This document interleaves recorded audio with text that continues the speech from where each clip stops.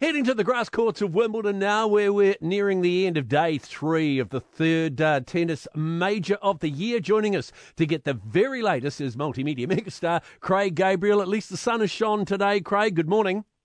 Well, not at the beginning, Brian. I mean, there were more interruptions because of the rain and the early stages of the session, but they have managed to get a lot of matches cleared, yet they were still having to cancel a lot of the later scheduled matches.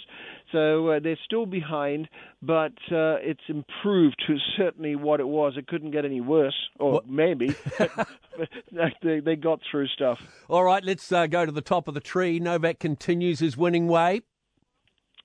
Yes, but he was given quite a battle by Australia's Jordan Thompson on the centre court, 6-3, 7-6, 7-5. I know Jordan would have been nervous at the beginning, so he got stuck into it, though, and he played some great stuff. I think he can be obviously disappointed, but can be pretty proud of his effort.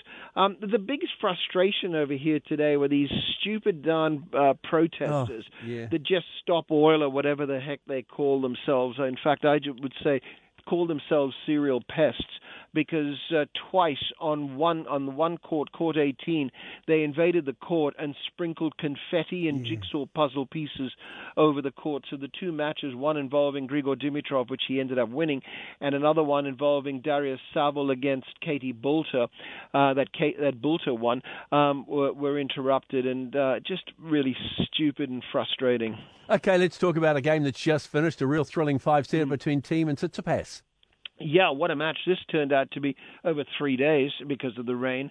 3-6, 7-6, 6-2, 6-7, 7-6, 10-8 in that final set tiebreak to Stefanos Tsitsipas. I mean, you feel for Dominic Thiem, who's really worked hard with his comeback. It's not always gone well, but he's starting to get back on the right track. Tsitsipas has been iffy with his form at times, and now he's got Andy Murray in the next round. And while I haven't seen the schedule of play, I dare say that's centre court. Oh, absolutely. And the women's side of things, world number one, Iga Swiatek, she's advanced to the third round. Yeah, Swiatek has moved through. Daria Kasatkina also moving through on the centre court.